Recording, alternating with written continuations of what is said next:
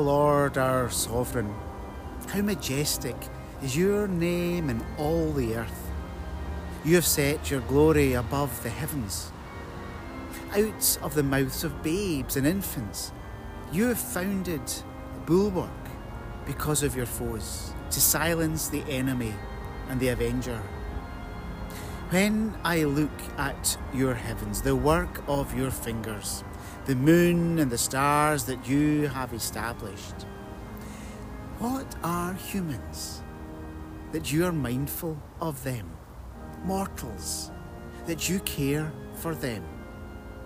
Yet you have made them a little lower than God and crowned them with glory and honour. You have given them dominion over the works of your hands. You have put all things under their feet, all sheep and oxen, and also the beasts of the fields, the birds of the air, and the fish of the sea, whatever passes along the paths of the seas. O Lord, our sovereign, how majestic is your name in all the earth.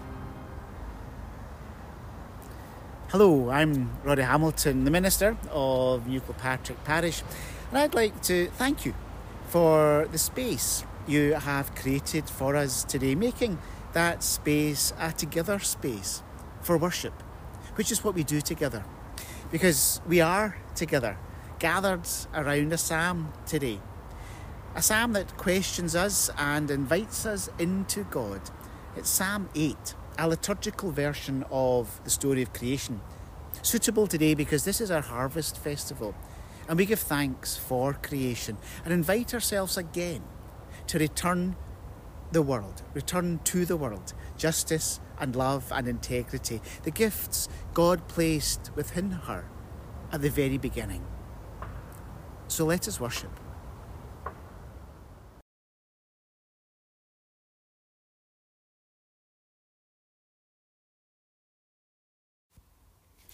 In the wonder of all that is, the merging colours and the tapestry of sound, may we find the chorus that is your name, a deep beauty that sings in our souls, that invites our spirits to soar with creation's own Alleluia.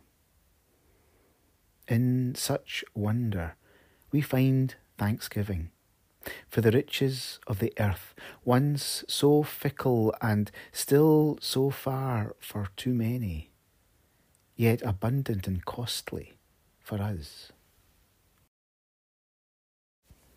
For we have made the world a competition. We've used its generosity to divide us, create great distances between us, rich and poor, west and east, north and south, haves and have-nots. May harvest be our corrective. May such spoils convict us, make us pause, draw breath, and renew our relationship with creation and each other, that we might return to the beauty, recognise it for what it is, a panoply of alleluias, a tapestry of pleasure, a web balanced in the love that made it. And we can whisper, and we can sing, and we can shout, O God, our God, how majestic is your name in all the earth. Our Father, who art in heaven, hallowed be your name. Thy kingdom come, thy will be done on earth as it is in heaven. Give us this day our daily bread, and forgive us our debts as we forgive our debtors. And lead us not into temptation, but deliver us from evil. For thine is the kingdom, the power, and the glory forever. Amen.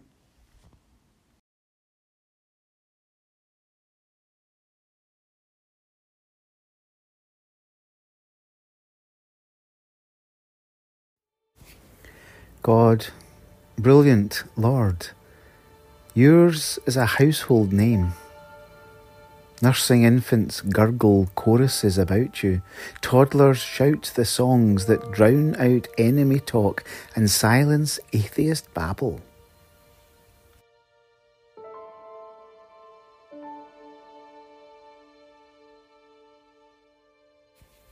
I look up at your macro skies, dark and enormous, your handmade sky jewellery, moon and stars mounted in their settings. Then I look at my micro self and wonder, why do you bother with us? Why take a second look our way?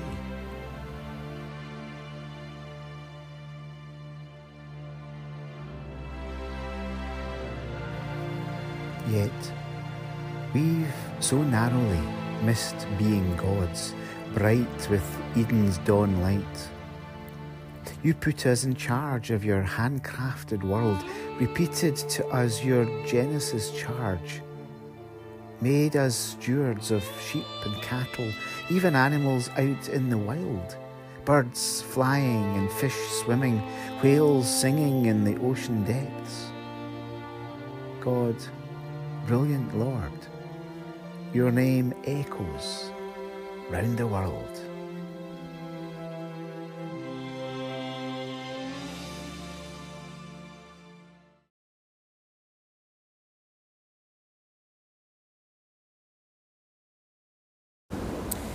There are passages in the Bible that are not the basis of teaching or explaining or even understanding. Perhaps most passages in the Bible fit into that category. These are passages to be heard and lived with, paused over, breathed in. Passages we are to rest with and let the feel of the words sit on our tongues and make them our own. The Psalms are such passages, and Psalm 8, one in particular. To analyse and take apart and look at individual items would be to ruin it for what it says and what it does to us. So we will rather just sit with it again and have it on repeat, because such passages are designed to be told and retold and told again, to embrace them, embody them. And we are already halfway there with Psalm 8 and some of the very familiar lines that it has. How majestic is your name in all the earth. What are mortals that you remember them? A little lower than the angels, or a little lower than God.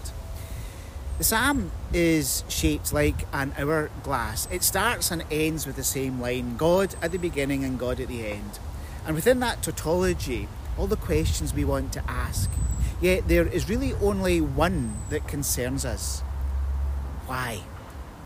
Why do you remember us? How can you even see us?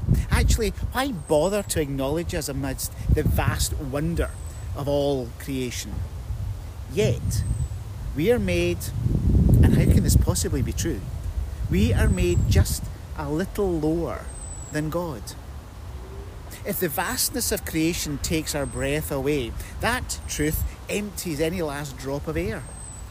There is no explanation, none needed. It is a truth for us to live within, to wonder at, be convicted by, humbled by, and a reason to ask for forgiveness because of what we do to creation. No need to specially mention net zero policies being rolled back or short-termism to win elections by panicked leaders on both sides of politics, I fear. Yet, this psalm actually isn't about us. Every line is about God. Despite the mess we dig ourselves in more and more deeply, this is a psalm of grace. What are mortals that you consider them? Boy. With those few thoughts, none of which explain anything, but just offer a shape to the psalm through which to listen, let us again listen, pause with.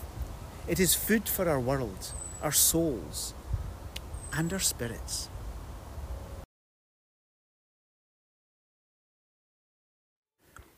God, O God, your name engraved on everything you have made. the sound of newborns. Shape your name. Children's laughter, hold it too. Enough to dull those who talk with empty belief and blether about their own importance. I gasp at the blue of midnight, scattered with gold and white. Every one imagined and shaped by you, a ribbon of stars that stretches beyond possibility. So why turn your head towards us? Yet we have been placed a hair's breadth under you, and grace with glory and wonder, made of that same starlight that colours the heavens, made us servants and stewards of all that breathe, the same breath with which you filled our lungs. And the whales sing, and the sea eagles call, and the cattle low, the song of creation. O God, our God, how majestic is your name in all the heavens.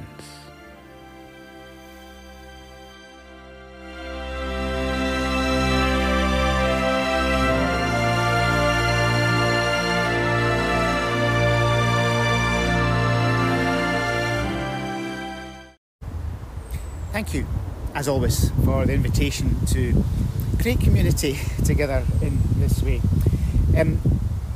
Thank you for just being part of the congregation here, the community that is New Kilpatrick, in whatever part of the world we are in and wherever we're listening.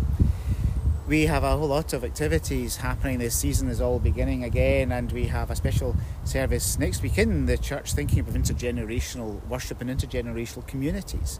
And why is it only now that we're thinking about how we do intergenerational work together?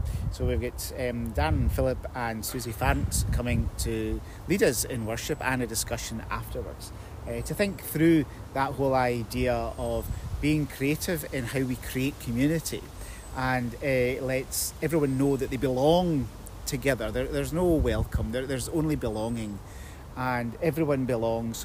So why do we not have an intergenerational community when we believe everyone belongs? But that's all for discussion next week. At the end of the month, we've got a discussion about fair trade fashions. Some researchers from Glasgow University are coming to lead us through that. That's open for the whole community, and everyone's invited to come along to that and explore the truths behind our fashion policies and how we live with fashion in the world and what it does to the planet ecologically and environmentally and economically as well. So all of that coming up, plus other things beyond that as well. Various services we're going to share with All Saints, our Episcopal brothers and sisters, coming up as well on All Saints Day and throughout Advent. But all of these still to come. The best thing to do is to look at the bulletin, which you can get online or be posted to you. It's online at nkchurch.org.uk, and there the whole diary is. So please do have a wee look at that and take part to the extent that you feel comfortable. So thank you for the community that together we create here, and welcome everyone. Don't anyone. Everyone belongs. It is a belonging place, and thank you for that.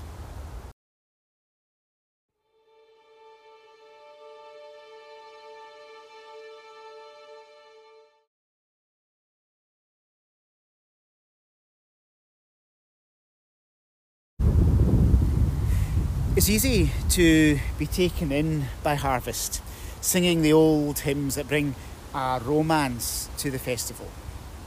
But these hymns meant something different then when they were first sung. There really was a precarious moment when the harvest could be ruined, unexpected weather or disease, birds, locusts, whatever part of the world you are in. And we sing, now the harvest safely gathered in, when actually still it isn't safely gathered, and many millions of folk are still hungry. Grain prices have risen again. The breadbasket of the world is in conflict.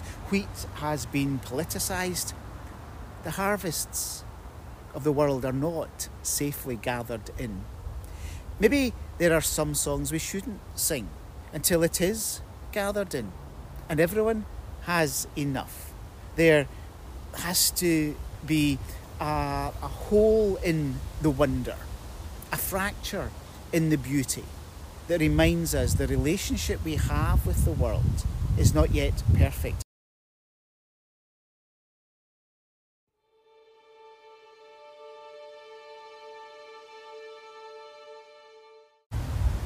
Go in peace. Go and share the beauty and integrity and justice of creation. And the grace of our Lord Jesus Christ, the love of God and the common life of the Holy Spirit be with us all evermore. Amen.